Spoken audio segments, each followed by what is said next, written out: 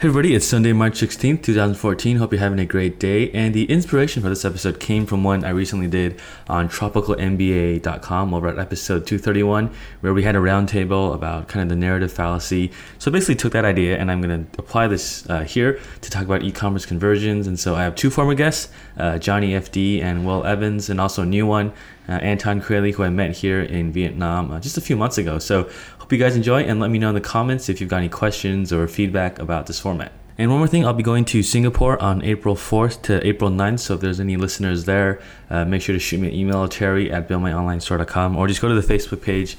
I'll probably create something there, maybe easier for us to coordinate. So hope to see you guys there, and hope you guys enjoy this episode. Don't deliver a product, deliver an experience. You're listening to the Build My Online Store podcast, and I'm your host, Terry Lin. We're here to talk about running an online store and building a strong e-commerce brand to take your online store to the next level. If you enjoyed this episode, make sure to check us out at buildmyonlinestore.com. Let's get on with the show. So ladies and gentlemen, welcome to the podcast. You got Terry Lin here, and I got three friends with me. Two of them have been on the podcast, so I'll just go around the table. Let's start with you first, man. All right, Anton Crayley. Been in e-commerce for about 8 years now. Live in Saigon, met Terry out here, and decided to do a podcast on conversions. Awesome. What's up, guys? This is Johnny, JohnnyFD.com. Met Terry out in Chiang Mai a few months ago, and he's the one that inspired me to have my own podcast, so I'm glad to be here. What's up? My name is Will from Chiefs. Episode 78. I remember because I looked it up before I came here. But chiefsformen.com. What was my episode? Oh, God, I can look it up. I don't remember off the top of my head. Yeah, that was a good one. I enjoyed it. I think it was 72. Is that 72? Yeah. 72? I like it. Yeah. I was disappointed I didn't make the top 5 most listened to. We'll give it like a couple years, like 2 more years, and then we'll see how it happens. Everybody click that and refresh it. Yeah, and all right, so everyone, today we're here to talk about e-commerce conversions. So a lot of these guys, big successful e-commerce guys, so we're going to talk about, how do they optimize revenues for their stores? What are they doing that's working maybe for the past year, and what's working for 2014? So let's just start off real quick then. So how long have each of you guys been in e-commerce so far? So Anton's been in it for by far the longest. You've been in it for, 8 years now? Yeah, almost 8 years. I started in 2006, right after I graduated from college, and been doing it ever since. And were you doing dropshipping the whole time? Or? No. I actually didn't even know what dropshipping was when I first started. And I'm one of the guys that read the 4-Hour Work Week, got inspired to start an e-commerce business. And I found the website Alibaba.com and basically started doing my market research, seeing what sold well on eBay at the time, tracking completed listings. Then I sourced suppliers in China, and I went straight for importing. I eventually transitioned to dropshipping a few years later, but in the beginning, it was all importing. Yeah, so that's interesting because a lot of people start from drop shipping, but they go backwards in the source. So why did you take this route? Well, I was in business for a while, so my site started to rank for different niche keywords, and then companies actually started to find me that were looking up, their products for what they sold, seeing what sites sell them, and these companies that were doing the research were the dropship suppliers. They were brands and manufacturers that were looking for companies to sell their products. So these companies actually found me, and they said, we offer similar products. Here's your wholesale price list. If you sell them, we have them in stock, wherever it is in the United States, and we'll ship to your customers. So the margins obviously weren't as high as the products I was importing, but I also didn't have to do any work besides, formatting the products, getting them on my site, and then sending my existing traffic to them. So I tested it out, and everything went well. And basically within a couple of years, I completely stopped importing, totally transitioned to dropshipping, and kept going from there and expanding more and more niches. The reason that, even though the margins are smaller, but I prefer it now is because instead of, having 100 SKUs, now I have over 30,000 on different stores. So if I imported all that, I'd be putting up, I don't know how many tens of millions a year. And instead I'm putting up products on my websites, getting traffic and making a smaller percentage. But the ability to scale it is just, it's much greater. Oh, very cool. So let's go back to the beginning then. So one of the things I get a lot from the audience is that when they're trying to build a store, like the first ramp up takes forever. So how long did it take you guys each to get your first sale? Let's start with Will first. First sale, I think we were pre-selling before I even had product in inventory. Okay. And how long ago was that? Like, how long did you pre-sell before you actually got the product then? Probably about a month. Mm-hmm. Yeah. Okay. But it took me about probably, let's say, because we kind of do the reverse of drop shipping. We make our own products, put them in warehouses, stuff like that. And, it probably took me like 6 months to start working on the product. And then about 5 months in, we started pre-selling. Okay. Very Yeah. cool. And Johnny? So I'm kind of the opposite of Anton, where I started with drop shipping, and then now I'm actually looking into importing and manufacturing my own products. But I actually learned from Anton. If you listen to my episode, which was, I don't know, I guess 72, I think it was back in May last year, I learned how to drop ship from Anton's method, and I started the store. It took me exactly 2 months to make my first sale, and basically from that point on, it's been consistent. But it took me 2 months to set it up, to add all the products, to rewrite the descriptions, get the advertising going, and that's it. All right, so we got 5 months for Will, about 2 months for Anton. 2 months for Johnny, and how about you? I was like the same as Will as far as research goes. I spent months and months and months just researching everything because I was planning on importing, putting up a lot of money, and I actually also started pre-selling. So when I put up my website, I actually did get a sale the first night, but in no way was it like an overnight thing. It was after months of market research, getting all my traffic ready, and then when I launched, I got a sale the first day. But it wasn't just throw it up and make money. It was do the research, and then the sales came after. Yeah. So for everyone listening out there, don't expect to. It's not a quick process. So, I would say for e-commerce, it's. But what I've noticed, and I don't know if this is true for you guys, but once you start getting those sales, it just ramps up.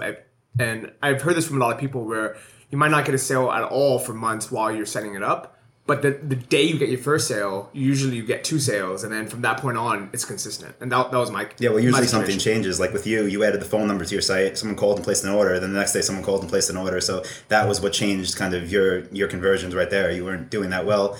Added the phone number, and then things changed. So yeah, that was one of those little things where I know in your course you mentioned you have to have a phone number and to kind of build trust so people know they can call them if they need to. But because I was based in Chiang Mai and the time zone difference was so different from the US, I just didn't want to pick up the phone. So I had a phone number in the contact us page, but it wasn't, I was kind of trying to hide it almost, where I didn't really want people to call. And when you looked at my site and you're like, dude, you just put it everywhere, and just have people call. And I said, okay, let me just do what he says. He knows what he's talking about. And that, I think it was that same day or the very next day, I got 2 sales. Yeah. So when you're starting out, maybe for Will and Johnny, how did you approach the conversion side? Because when you get your first sale and you're like 6 months later, how do you scale that up? Like, what was your journey like? I wasn't even thinking about conversions when I first started. I was thinking about God knows what. I don't even want to remember. Probably formatting the site or something like that, or playing around with the header. Yeah. But now as I've grown, conversions is definitely something that is way more on the priority list. When would you say you start looking into it? Like 6 months later, a year later? Or? Probably into a year, about the time I started moving full time into running the business, and quit my job and realized, all right, we're going to have to get serious about not only conversions, but a lot of other things. Yeah. And so that's kind of about the time I really started paying attention to conversion rates across the board in a lot of things, not only just e-commerce, like as far as the, people landing on the site and converting, going into the shopping cart, but also, how many people are signing up for newsletters, our intake as far as people calling and stuff like that. Yeah. All right. So I'm going to move this to Anton. So a lot of people, when they start out, you got to do a ton of stuff, starting a store, you got to do all this shit. And how do you tell your students, when did they start looking at conversions, or how do you prioritize? Right away. I say right away, but I was just like, Will, it was like a year or two. And were you making money before you started looking into it? Yeah. So it was the same thing with me. I was doing well for a year or two. I think it was closer to 2 years. And then I read an article that you can actually track where sales came from. And to me, that was like, whoa, what? Yeah. And I already had this huge business. But I read 20 pages in the 4-Hour Workweek about e-commerce, and then just went on myself like, okay, I'm going to do this. So once I found out you could start actually tracking, all of that, my business completely changed. So it was a while after I started, but now I tell everyone from day one, that first sale, you want to know where that came from, and it'll save you tons of money and a lot of time. So yeah, I was lucky that I learned from these guys where right from the first sale, it's I want everyone that comes to my website, I want them to buy something, and if they don't buy something, I'm almost mad. I'm like, why didn't they buy? Am I doing something wrong? Am I missing something? Is the checkout not working? So what I did was, from the very first day that I started making sales, I would go through that exact product page and ask myself, why did this customer purchase, or why didn't they purchase? And one thing that helped a lot was looking at the abandoned shopping carts, because to me, if someone's gonna go through the process of adding something to the cart and going through halfway of the checkout, why are they leaving it before they put their credit card information in? And to me, there's no reason why they should. If they're going to go through that, that means they want it, and something scared them off. So I would go through that entire process. I would put in my own credit card up to a point, before it charges and cancel it. But I want to make sure everything's smooth. And a lot of times, it's little tiny things. Like I realized, like my header, looked funny. So maybe that in the shopping cart versus on the store. So maybe that kind of lost some trust, or the phone number wasn't there, or they forget what the free shipping coupon was, or the free shipping coupon wasn't working. Or little tiny things like that. I would ask myself as a customer, if I'm going through this process, why in the world wouldn't I buy? And from that first day, I've always wanted 100% conversion. And I know the industry average is probably closer to 1%. And so I know it's not actually possible to have 100% conversion, but in my mind, that's what I always strive for and always optimize for. Yeah, I remember you said that to me like a couple months ago. I remember that's a pretty good mindset to have.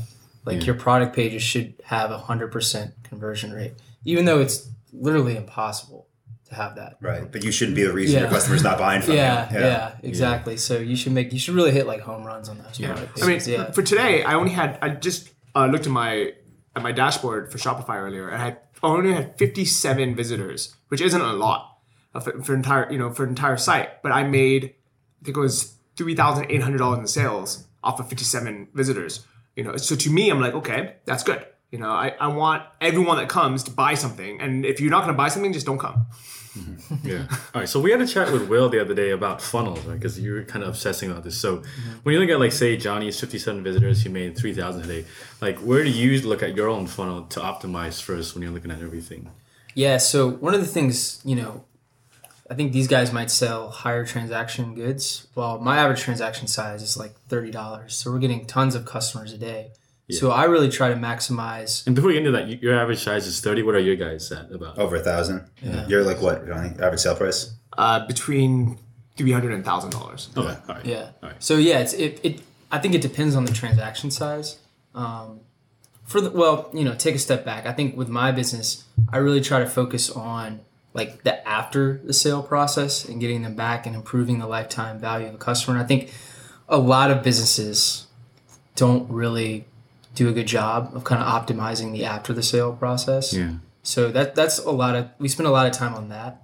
Because it's I don't have like a statistic that I can throw out, but it's so much easier to sell to a customer that you've already acquired than to acquire a new one. 100%, especially in a product like yours where there's no reason for them not to buy more of your product. Yeah. Unfortunately, in some niches, like let's say you're selling something, like a big piece of furniture or something, it's not like they're going to buy another couch from you anytime soon. But maybe you can sell some other stuff. But if I had a product like face wash or shaving cream, I would sell I would sell it to them every month. Yeah. All right. So Johnny, how do you approach your funnel when you're optimizing everything? So it was a long process. I mean, it was months of, really just thinking from a customer's point of view and, going in and say, first step is, can they even find my site? Can they even find my product page? So what I'll do is install Retopia, which is a VPN, and it makes it, I can basically say, okay, if I'm from Austin, Texas, and I'm Googling this product, where will I show up? And if I'm not showing up right away, on either in the Google Ads or somewhere on the front page, they're not gonna find me anyway. So it doesn't even matter what your conversion is. So I'll make sure first they can find me. Second, right when they land, I want, as a customer, would I buy from these guys? Do I trust these guys? Does the price look like I'm getting a good deal? Do I have an immediate call to action? Is there a reason why I should buy right now versus buy it, save it for next week to buy? So little things like having, these expiring coupon codes or limited time offers, like a free bonus gift or free shipping, that encourages people to buy right away. And this is all stuff I learned from Anton, and I actually implemented it. I know a lot of people will do a course and then hear this stuff and they'll just be like, oh, okay, that makes sense, and not do it. But actually, implementing these things makes all the difference. I just pulled up my Shopify app and 73 visitors today, $3,836 in sales. And what I do is anyone that doesn't buy, I ask why. So immediately, the Vanish shopping carts are actually a good thing because I have their email address, I have their zip code, I can see what they did. And most of the time, it's something like they got to the checkout, but they forgot to put in the free shipping coupon. So all I had to do is email them and say, hey, I noticed you didn't put in this free shipping coupon. Would you still like to buy? You can save this amount of money. or if they didn't even get that far, I can figure out why they didn't buy. So are you emailing these guys? Or are you calling them? Or how are you getting this feedback? Now it's all set up. Shopify has a automatic abandoned cart email system. But in the beginning, I would call or email them manually. I mean, it was, I think Dan and Ian from Tropical MBA always say, make a cold call, right? And I was doing that. I was like, you know what? I know this might be weird to some customers, but in the beginning, it's vital for me to find out why they're not buying, and even more vital to find out why they did buy. So I would email every single customer that did buy personally and ask them about the experience. And that, number one, that gave me referrals. They recommend their friends, or they would rebuy something else. But also, more importantly, they would tell me what they liked about my site, how they were feeling towards it. There's some people that openly said, I wasn't really sure, because I don't really trust buying stuff online. And this still happens in 2014. People are still wary of buying stuff online. So when I found out from them that they were, skeptical of whether, an authorized dealer or not, I really made sure on the website to make it, to show them right in their face, hey, look, we're an authorized dealer, we're legit. Here's a phone number. Here's all of our information. Yeah, awesome. And how about you, Anton? How did you get, look at conversions? You've been in this business a lot longer than all of us. Yeah, basically the same thing. Like the way Johnny's doing it now, the way I get buyers, it's very late in the buying cycle. So all my traffic that's coming in, it's through long tail keywords, usually including SKU numbers, and it's people that are just looking to buy. So I know they want the product. I don't really have to sell them the product. I have to sell them the opportunity to buy from my store instead of one of my competitors. And obviously with dropshipping, you have a lot of competition. It's not like I'm the only store selling these items. So the main thing I do is try to just instill trust with my site. The phone number is huge for that. And then also having a really solid address. I have 2 different addresses that I use for 2 different businesses, but both based in Manhattan. I have one on Madison Avenue, one on Park Avenue. So, they are my addresses. They're UPS stores, but it looks like I have, suites at these big office buildings. So that definitely helps.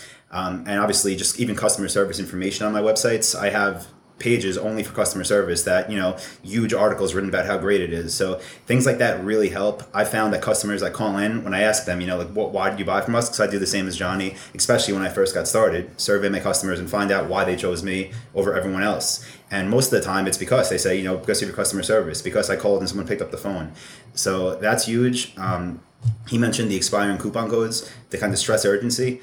Again, the things I sell, I get people late in the buying cycle. So I know they're going to buy somewhere and they're probably going to buy soon. So some people might not like the way I do this, but twice a week I have a different coupon that will expire. So every Wednesday night at midnight, every Sunday night at midnight. So when I'm getting customers, I know 95% of my traffic is a first-time visitor, just because of the nature of the items I sell. It's not like a product people will buy over and over. So they land on my site, they see, maybe I have 3 days, maybe I have 1 day, and then this coupon's going to expire. Let me just take advantage of this company. I can trust them. I see their address. I see their phone number. And that's how I convert most of my traffic. But it's not a long type funnel. It's people that want to buy, and I just try to get them to choose me right away when they're on my site first visit. And so the 2 weeks is just like a little prodding thing to get them to actually finish everything. It's twice a week it expires, so it's only a few days at the most when they'll come to my site. Oh, so say I come on Monday, it'll expire Thursday. It'll expire, Wednesday. But you'll see on the top, I use Hello Bar app, so you'll see that, like limited time coupon, either free shipping or maybe 5% off, whatever it is. It's different for every site. But, enter this coupon code, expires Wednesday, then the date at midnight.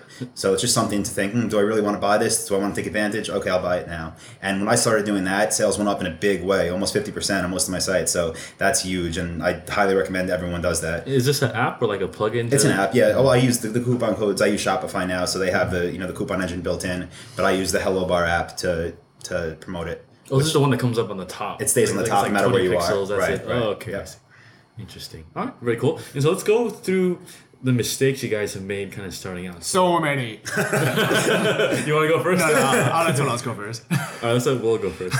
Yeah, I think some of the mistakes I've made in building a brand is cheapening the products and just kind of doing these mass discounts.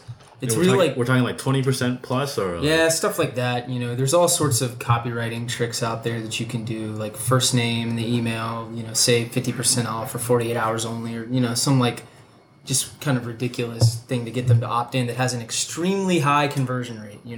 Because sometimes conversion rate really doesn't tell the story in the long run. In the short run, it's great.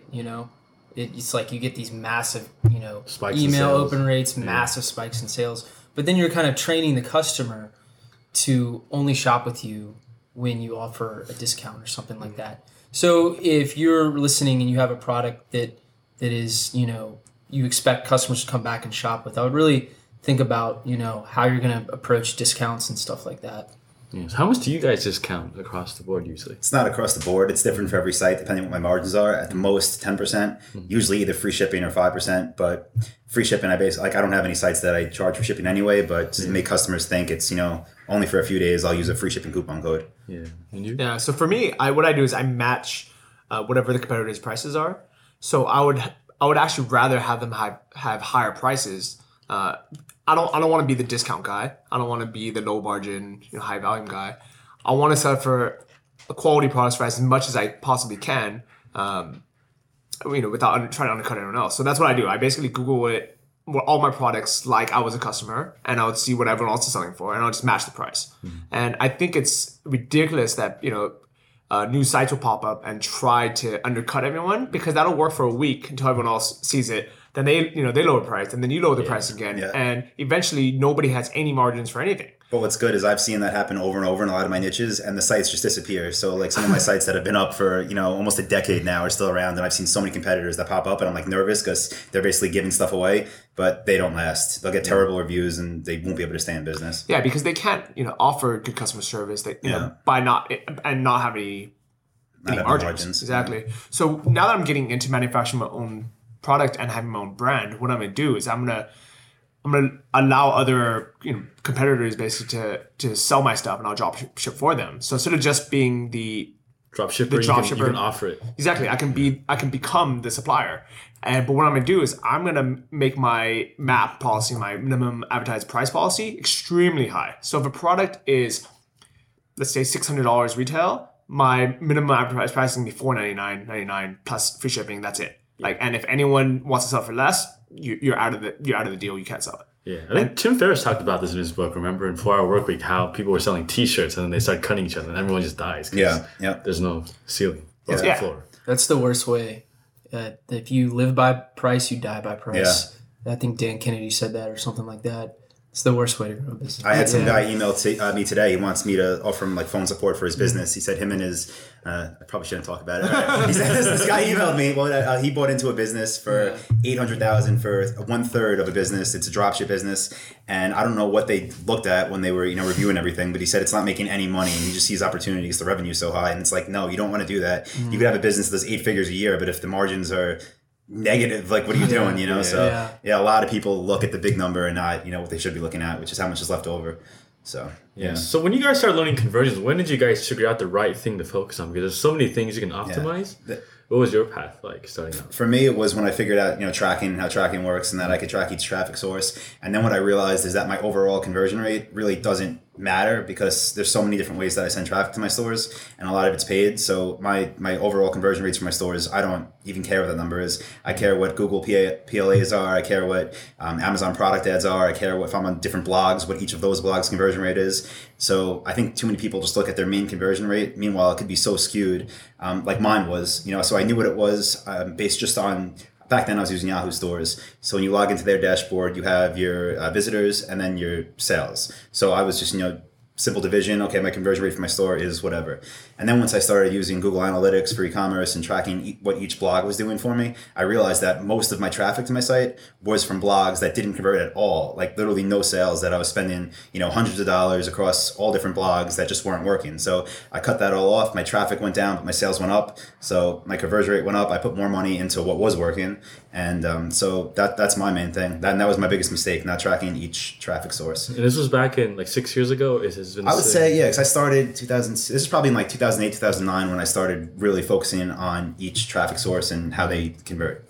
Is this the same methodology you use today too, or has it changed over the years? Everything's pretty much the same. I mean, the fundamentals of the business don't change. I used to get away with a lot less phone support. I find now it's necessary. You need a phone number, I think, in any price point.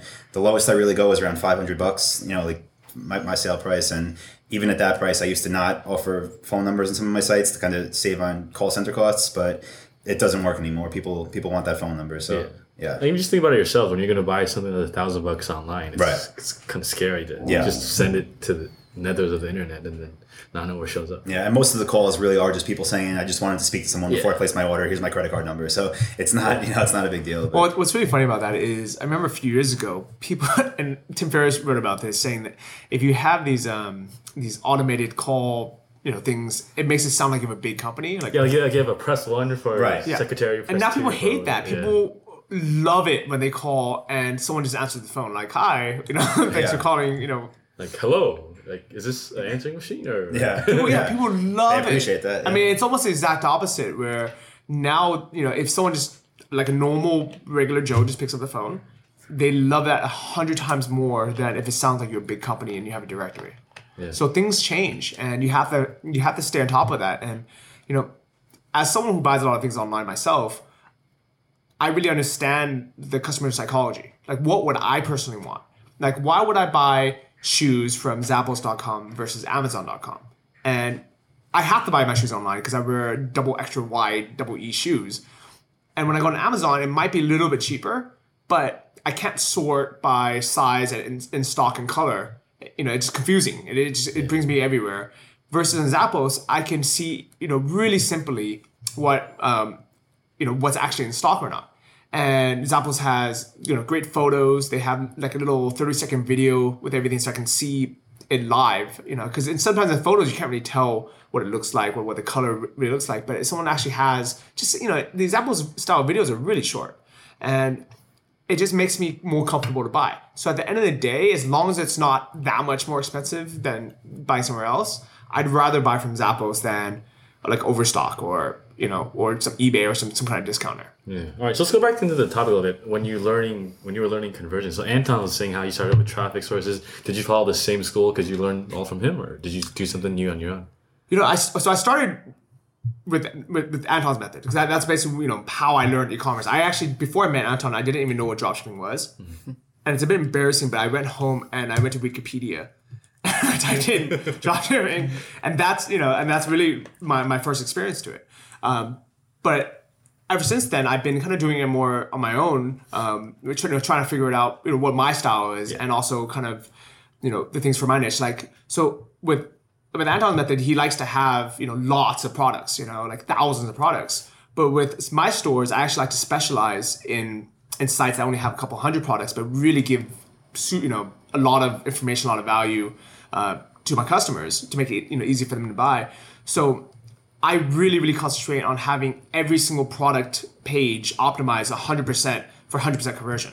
And one thing I would say, the number one best thing that I've learned from is there was an infographic that was, basically just the sales process, and for all e-commerce stores out there. And I don't remember who made this infographic, but I remember looking through it and looking at the percentages of who abandoned shopping carts, why, how much videos matter, how much certain things matter. And I sat through and I actually analyzed this this little infographic for over an hour. I'm just like, what here is important, what here isn't. And that actually became the main video now. So if you go to optimizelakeaboss.com, the very first video is me talking about this infographic and breaking it down for, I think it's like a 45-minute video. It's a really long video for just a short infographic, but the customer psychology behind it matters so much. If you try to put numbers to why Zappos converts better than Amazon or Overstock, yeah, you have some facts and figures. But if you ask, the actual customers, why do you buy from Zappos versus Overstock, Amazon? A lot of that is not really quantifiable through just numbers alone. It's emotion, it's trust, it's the sincerity of buying from a store that specializes in what you want, and that you're going to get a good product, and that somebody actually cares. Yeah, and I think there's like the brand equity of Zappos too, where they're shoe guys, and Amazon just kind of, you can buy anything. You buy ham, fucking shoes. Yeah, and that's water. One thing actually, like regarding what I've done to increase conversions. When I first started, all my stores were more shopping. They were like shopping mall type stores. You can come in, break it down, go to a million different things on one store.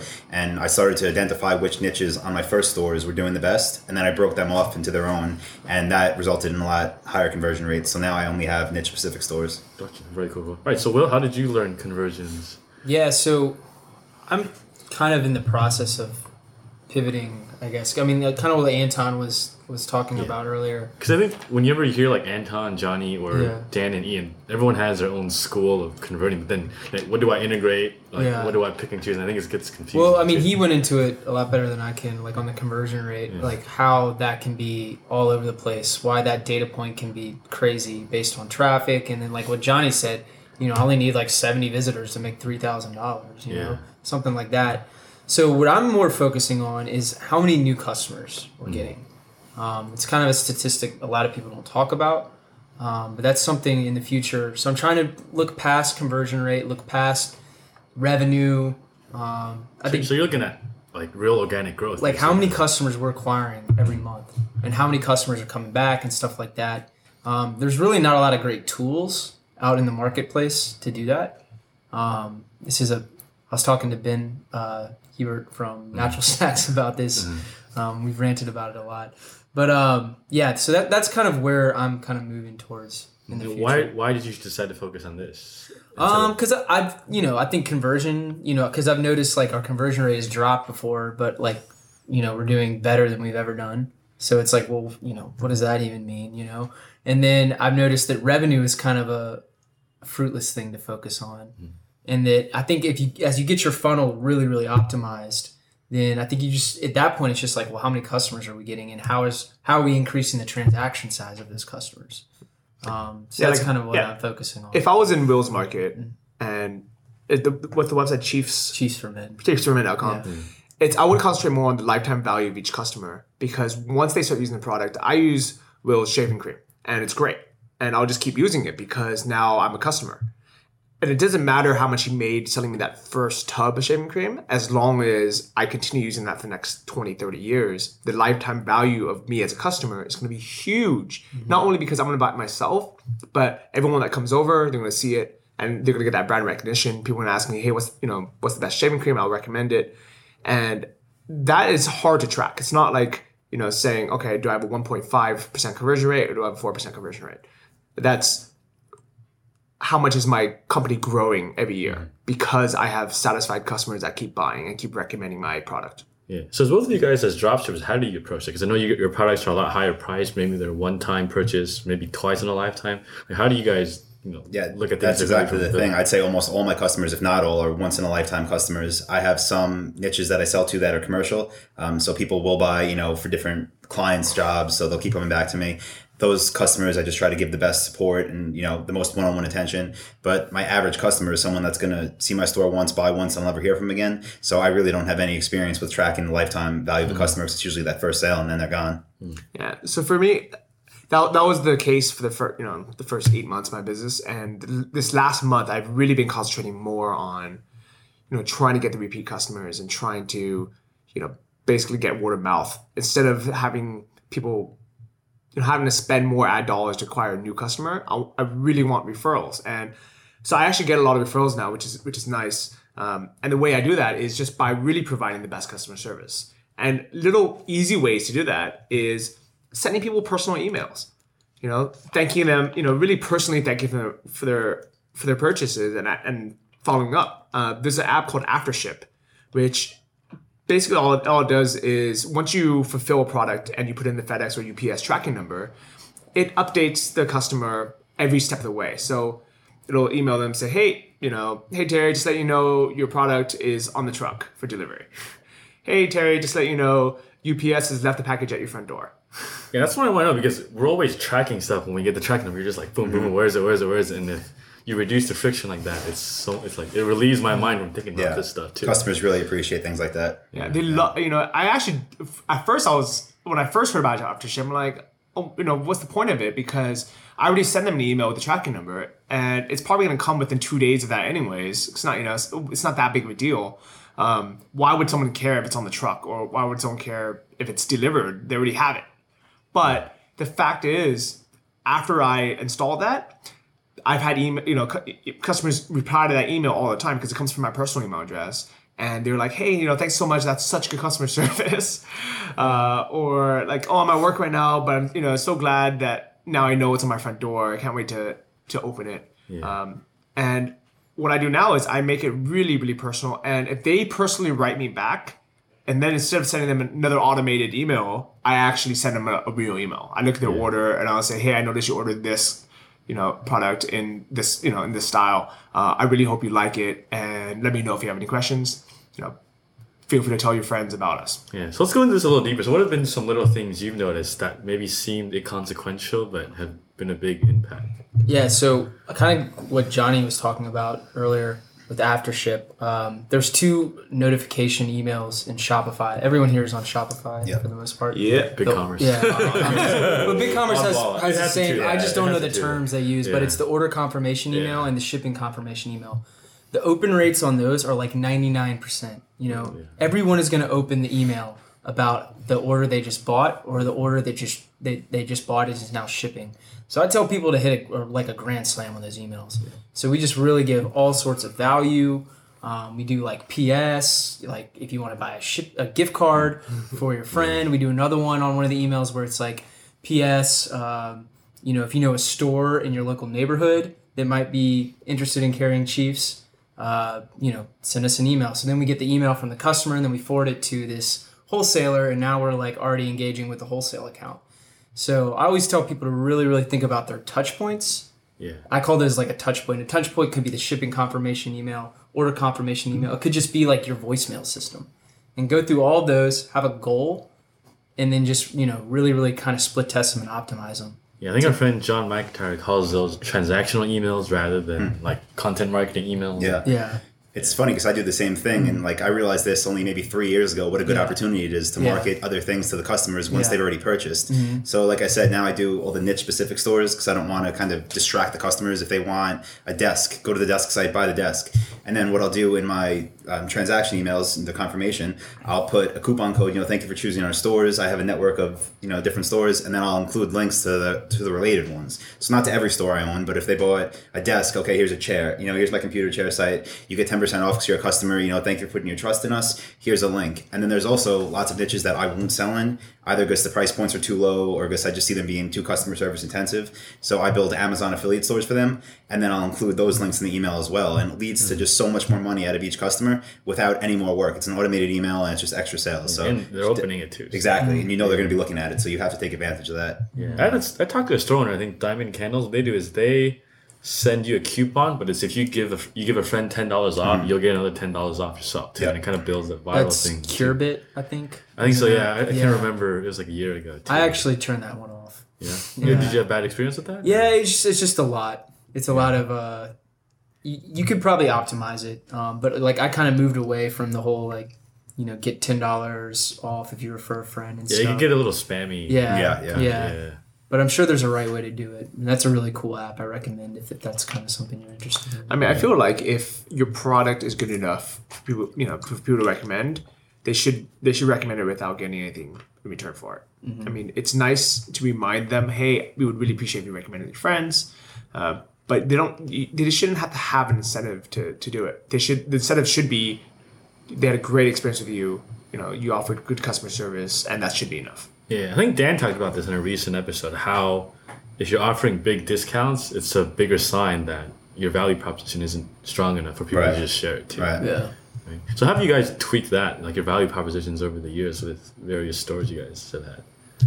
I mean, my pricing is pretty consistent with my competition. I sometimes charge more, but I can't get crazy with it because my traffic comes from very direct results, like a SKU number. So it's easy for people to see my competitors. Of course, if those prices aren't profitable, I'll charge more and offer that better customer service and try to make my site look much more credible. That's kind of how I try to stand out. Another thing that I've done to increase conversions are trust seals. So I use TrustGuard, and it was something I held off for years because I thought, this isn't going to help. Like if I see it on a website, I kind of think it looks spammy, but I know I'm not my customer. So I put it on, and that really helped. So just things like that to really make customers trust me and choose my store. But I don't try just to raise my prices much higher. I really can't go lower because there's no money to be made. So yeah, I remember you had a blog post, Johnny, about how I think Anton called you out for being dumb for not having the trust seal. So, so what was your experience with that? So 8 months ago, Anton said you should install the trust seal, and I said okay. And then 2 months ago, Anton said, you still haven't installed it. And I'm like, I know. I don't want to pay $29 a month for it. You know? So this is the GeoTrust SSL seal, or is No, this one is it's a company called TrustGuard. it's trust-guard.com. Yeah, Trust that. Yeah. And so the reason why I didn't want to install it is, first, I was cheap. I don't want to pay $30 a month for this stupid-looking seal. And it really does look spammy and crappy. And what I did was I said, okay, I'm just going to make my own version. So I think I photoshopped myself a trust seal. And I was like, all right, there you go. It's free. I'm going to use this. And, you know, I mean, who knows? Maybe helped a little bit. Maybe didn't. And then finally, I think it was just a few weeks or a month ago, I was like, okay, I'm just going to hunker down and pay $30 a month for this thing. And I think the very next day, I had 2 big orders, both over $1,000 orders that normally they would either call or email, kind of just make sure we were a real store. But they didn't. They just bought. And I was like, huh. I mean, it could be a coincidence. The problem with TrustGuard is there's no real way for you to know if it worked, because it's like a emotional thing. You know, and I can't even ask the customer, hey, did you buy this because you saw a trust seal? Yeah, they wouldn't even notice. Yeah, that. Because they don't know. Yeah. You know, it's like this subconscious thing. But all I know is it's either the TrustGuard seal or the fact that I finally, you know, hunkered down and said, okay, let me just do this. Let me do everything that Anton actually said to do. Because I think when I was doing that, I ended up making other changes too, because I finally said, okay, you know what, let me just do this correctly. The very next day, made 2 sales, and consistently, it's been about a month after that now, I've been getting less phone calls and more of these big, you know, ticket sales. I don't remember what the blog post was, but if you go to johnnyfd.com and search Trust Seal, I wrote everything about it. And I put up some screenshots of how my conversions changed from before and afterwards. Yeah, I mean, who knows? But are they actually testing anything on your site, or is it just like something you paid $30 for and you just get a logo? What do you mean, are they testing? The test. Oh yeah, it's a joke. That's why I don't trust anything like that. I haven't for years, but they make you verify your address. I think you send. I signed up so long ago, I don't remember. I think I had to send something that said I own this mailbox at a UPS store, and they verify your phone number. Yeah, they call you. Yeah, it's I don't know. It's more of it's there for customers, and customers trust it. There's some of these things like the Better Business Bureau things. I mean, any of you guys in that? No, I can't. I've thought about it. It's a scam. Yeah. BTB is a scam. Yeah. So you get one negative thing, they want you to pay so much money just to be part of it and have them take it off. And I mean, that's the hard thing about all these things on the internet, like Yelp even. It's designed, with good intentions in the beginning, and then it becomes this huge behemoth where they're making so much money from it that they, basically use it as a way to have leverage on business owners. I've heard so many negative things about Yelp where, let's say you own a restaurant and you don't want to pay Yelp the monthly fee, which is a lot. I don't remember what it is. It might even be $1,000 a month now to be a premium member on Yelp. If you don't pay that, what they'll do is they'll push up all of the negative reviews on your restaurant. Just bully you, huh? Yeah, and if you do pay the $1,000 a month, they'll push those away. And they'll actually filter them out now. So if you go to Yelp and look at any store, any restaurant, at the very bottom in very, very small text, they'll have something that says show filtered results. And when you click that, then you'll see all of the reviews, not just the ones that they want to show you. So it's in gray, light color, you probably can't see. Yeah. Wow. Yeah. That's crazy. Wow. I never even knew that. I have no idea. All right, very cool. So where were we? Check out what we got on different. We're crushing it in life. Buddy. That's what we're doing. We're here in Saigon, Vietnam, at Anton's baller apartment. Yeah, we'll take a picture here. We'll post it on the episode. So, all right. So let's kind of wrap things a little bit. So, if someone's looking to optimize their funnel, say they've been in this business, half a year, they have some sales, they want to say double their conversion. Where would you suggest they even start? Or is it a mindset thing they need to get right first, or kind of a really tactical thing, something very technical? I would say technical, the easiest things you could do. Make sure that your website is targeting your customers. So think about who your customer is, who's coming to your website that's going to buy, and optimize your site just design-wise to appeal to them. That makes a huge difference. Something I didn't really think about in the beginning, but definitely plays a factor. So just, find out who the customer is, make sure your site looks like what they want to see. An example of that, my sister, she just started a dropship site. right before Christmas, and it's like appealing to like hipsters, right? So she's really good with design. I have no experience with that, so she put up this site that looks awesome. Not something I'm interested in, but it appeals to her market, and it's converting like twice as well as any of my sites do amongst all traffic sources. So yeah, build a site that appeals to your market. If you can't do it yourself, pay someone to do it for you. And on top of that, to increase conversions, the easiest way to do it is have that phone number and make sure you pick up the phone, because I ask people, why do you buy from me? And a lot of times they say, you're the first company to answer the phone. And it's like, what? Like, okay, I'll take it. But, so have a phone number and answer it. Other than that, what else do I do? Have an address on the site. People want to know that, you're real, even if it's just I wouldn't use a P.O. box. I would go to a mailbox, etc. store, so you can get what's called a suite. It just looks more professional. I'd recommend having that. If it could be a high profile address, either in a big city, you could do it all online. I would say do that. And yeah, that's the easiest way to get started. So when you take phone calls, you're just walking around streets of Vietnam? No. I haven't taken phone calls myself in a long time. I have a call center I use now in the States that, they answer them for me. But I used to, when I was first starting, for years I was on the phone. Yeah. I have a gal in the U.S. that picks up the phone for me as well. Mainly because I don't want to be, picking up calls at 2 a.m. out here. But I would say one of the best things you can do is show that your company has a face, that you guys have real employees behind it, that you're not just this anonymous online company. When you're in your About Us page, have a video of you or somebody from your team just saying, hey, this is John from Chiefs. This is Will from Chiefs. I have nothing to do with Chiefs. But like, hey, this is spokesperson. Yeah, this is Will from Chiefs, and this is our story. On our Contact Us page, have another video saying, hey, this is John. Your email will go to me. I'll reply to it. I'll take care of you. People just want to see that face.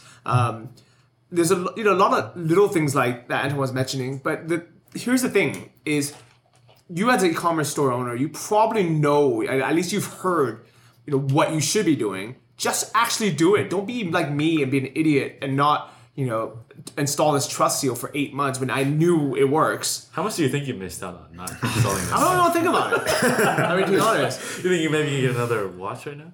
Yeah. And we all, everything with everything in life, not just with e-commerce conversions, but everything in life, we know what we actually should do, but we get lazy, or we, I think people are lazy. You don't want to do something even though you know it works. You have to get hit over the head 8 times before you do it. Just hunker down and do it. That's it. Yeah. My recommendation, I think we touched on it earlier, is start with your product pages and really hit a home run there. Put FAQs on them. Put multiple buy now buttons on them. Just kind of go through everything that as a consumer might think when he lands on this page. Have a phone number. Maybe test it on your friends. You can go Mechanical Turk and get people to quickly scrutinize the page or something like that. A lot of people don't know what Mechanical Turk is, and it's awesome. It's an Amazon service where people will, you're going to hire people to do these little tiny jobs. And I read an article where they said use Mechanical Turk to split test. So basically, what you do is you have people go to your site and click whatever favorite banner ad they like, or whatever favorite page they like, and with Amazon, with Mechanical Turk, I can't say it. With Mechanical Turk, it's a little bit different because these people are actually getting paid to do this. But you can also do this just even on your Facebook page and say, hey, which image do you like better? And whichever one they like more, this is the one I should use for my product page. Yeah, I think some other things that have helped on the product pages is when a huge photo that they can zoom in on, crystal clear guarantee, crystal clear shipping policy, stuff like that. And then I think I would also build out on some of the other pages. It depends on your site, but I guarantee that About page gets hit a lot. That FAQ gets hit a lot. Mm-hmm. So what we do is we just kind of link them back into the funnel to get them back to a product page. And it's very important, like you just said, I forgot to even mention that, the shipping policy, the return policy. Almost everyone that buys, at least on my sites, hit those 2 pages first. So like you said, as clear as possible, leave no questions to be asked, so they know exactly what they're getting themselves into. Yeah. And I think Will had a good point how every shipping page, About Us page, in the end, he links it back to his product, so they don't just get lost and go somewhere else. Very smart.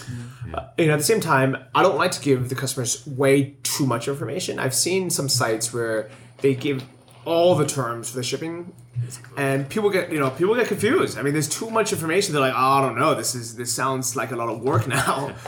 So what I do is I know I have very fair shipping policies and very fair return policies. So I just write that. I said, we guarantee good service, and I stand by that. But I don't give them all the terms. I said, if you want to know more, then click here. And that way, all you have to do is say we have a low price guarantee and then have a link to it. You don't have to write all the terms and conditions of it. You can put fast shipping. You don't and have a link to the shipping page. You don't have to actually list all of the product page. On the product page, all you want is enough information, just enough information for someone to buy. Well, you're talking about linking to your pages, right? Yeah, I'm talking about like when they're on. Right. Like only have page. one call to action on the product page. Yeah. Right. Some people have. That's another thing. Some people have like the sidebar still enabled with like the newsletter opt-in. It's like you need to turn that sidebar off if you're using WordPress or something like that. The only call to action on your product pages should be buy now. Yeah. Yeah, awesome. So one thing I didn't touch on is looking at competitor sites. I'm sure you guys have certain competitors in the market. When you're at their site, what goes on in your mind? Like, do you try to take what's working for them and try it on your own site, or what goes through in your mind? I used to try that. What I do now, as far as my policies go, I kind of, if someone's offering free shipping, or if my top 3 competitors are offering free shipping, then I have to. It's not like a question. So of course I look to my competition. But when I first started, I would try to just emulate everything they do, and I've moved away from that because now I kind of know what works for my stores based on what I've been doing. So not as much. But when I first started, I actually got a cease and desist letter because I went a step too far on copying a competitor's site. But yeah, so I look to them for their policies and what suppliers they sell for, so I can sell for them myself. Yeah, because there's always a thing where you want to learn from what's working from someone, right? It's kind of like when you just don't reinvent the wheel, but then where do you cross the line? Exactly. Copying someone too much. You take their design, that's crossing the line. Yeah. I mean, I think it's good in the beginning to take a look at your competition, see what they're doing well and what they're not doing well. But at the end of the day, what I really like is looking at it from a customer's point of view and ask myself, what more value can I give my customer? Can I write a better description that makes it easier for the customer to understand what they're getting? Can I add a little video to make it so people can see what the product looks like? Can I add more photos and actually show the product in all different options versus just having one stock standard photo? Little things like this really help me convert better. Awesome, very cool. All right, man. So let's wrap things up. Actually, no, sorry. I forgot Will's. How do you look at your competition? I'm sorry. I don't really get too focused on it. Yeah, because your niche is kind of its own kind of you're competing against Gillette. There's so many competitors out there. I mean, you've got people. Yeah. Gillette, owned by Procter & Gamble, one of the biggest companies in the world, and then there's people making soap in their kitchen and selling them on Etsy. So I don't really get too focused on it. I think if you're stuck and you're just starting out, I think I would recommend not necessarily just copying exactly what the competitor is doing, but copy their shipping policies and copy everything, because that's been tested in the market. And what a lot of people do is they try to innovate too much without proving if their business is profitable. So if you're on the fence and you're stuck, just do exactly as what your competitor is doing, and then iterate and innovate over time. Yeah, it's not copy, get inspired by. Yeah. Well, that's the exact same thing as my story. So when I started, I basically copied Anton's method. I was like, okay, I don't know anything about dropshipping. Tell me exactly what to do. And I was like, okay, let me watch all the videos on AntonMethod.com. Let me do exactly what he says to do, and made my first couple sales. I was like, okay, now this works. Dropshipping works. He showed me how to set up the Shopify store, how to write the descriptions. I even used his Anton's the shipping return policy page. I just copy and pasted his template. But over time, I was like, okay, now I understand what e-commerce is. I understand what having, a store is. What can I do to tweak it? So what I did is I rewrote the shipping and shipping and returns policy pages to, really fit my products more. I rewrote all the descriptions. I rewrote all the stuff, and now it's more personal, and it's just over time, it changed. And actually what's funny is, I almost feel like it's in these last 8 months, I've learned more about online business than I would have if I did a 4-year MBA at a top school. Of course, yeah. And I got paid to do it, which is awesome. And you're not taking 100K in debt or anything like that. Spending 2 years. I never would have even considered this, but I think one of the biggest ways to learn is helping others. And I was at Punspace, which is a co-working space in Chiang Mai, and I was showing someone who took Anton's course how to optimize his store for more sales. And I was just like, oh yeah, you need to do this, you need to do this, you need to do this. And I think like 1 or 2 days later, he came back and he was like, dude, I just made 2 sales, thank you. And Anton overheard it and he said, what did you tell him to do? And Anton suggested, can you do a screenshot, not a screenshot, Screencast. like a screencast of everything that you changed on this guy's site from make more sales and record it for the members. So it ended up being, at first it was just going to be like a 1 video or something, but it ended up being like, I don't know, 15 videos or something. So now it's optimized like a boss. Awesome. All right, well, with that, we're on for an hour. So where can we find each of you online? Chiefsformen.com. Yeah. Or will@chiefsformen.com is probably the best way to reach me. Cool. Mm-hmm. Yeah. You can find me at johnnyfd.com. That's my personal blog. And if you kind of go back 8 months, you can see where I started out and where I am today. And, I'm just like any of you guys listening. I knew nothing about this stuff. So big thank you, Anton, for all your help. And Terry, thank you for all the inspiration from Build My Online Store, because this is what I listened to as I was building my store. Those first 2 months, I needed that inspiration to be like, okay, I got to plug away and keep working on this because I know it'll work. Yeah. Awesome. Yeah, I had no idea until I met you in Chiang Mai too. It's kind of a funny story, but we don't have to tell listeners that. Yeah, just listen to whatever the episode was. 72. Yeah, exactly. All right, and where can we find you, Anton? Yeah, I have a blog. I don't post much on it, but there's some e-commerce stuff and some stuff about my traveling over the past year. It's createtravelplay.com. Awesome. All right, guys, thanks so much. And listener, thanks again for tuning in. You guys can find each of them. Will, chiefsformen.com, Johnny, johnnyfd.com, and Anton, createtravelplay.com. There we go. All right, guys, take care. We'll see you guys next week. Thanks. See you. Thanks for listening to this episode of the Build My Online Store podcast. If you want the show notes, make sure to check out the website at buildmyonlinestore.com. And if you got an e-commerce store, every 2 weeks I lead a live mastermind call with about 5 or 6 of the listeners in 2 separate groups where we work openly together and solve a business problem that you have. And we're all there to support each other. So if this sounds like your cup of tea, make sure to check us out at buildmyonlinestore.com/mastermind. Thanks again for tuning in, and I'll catch up with you guys next week.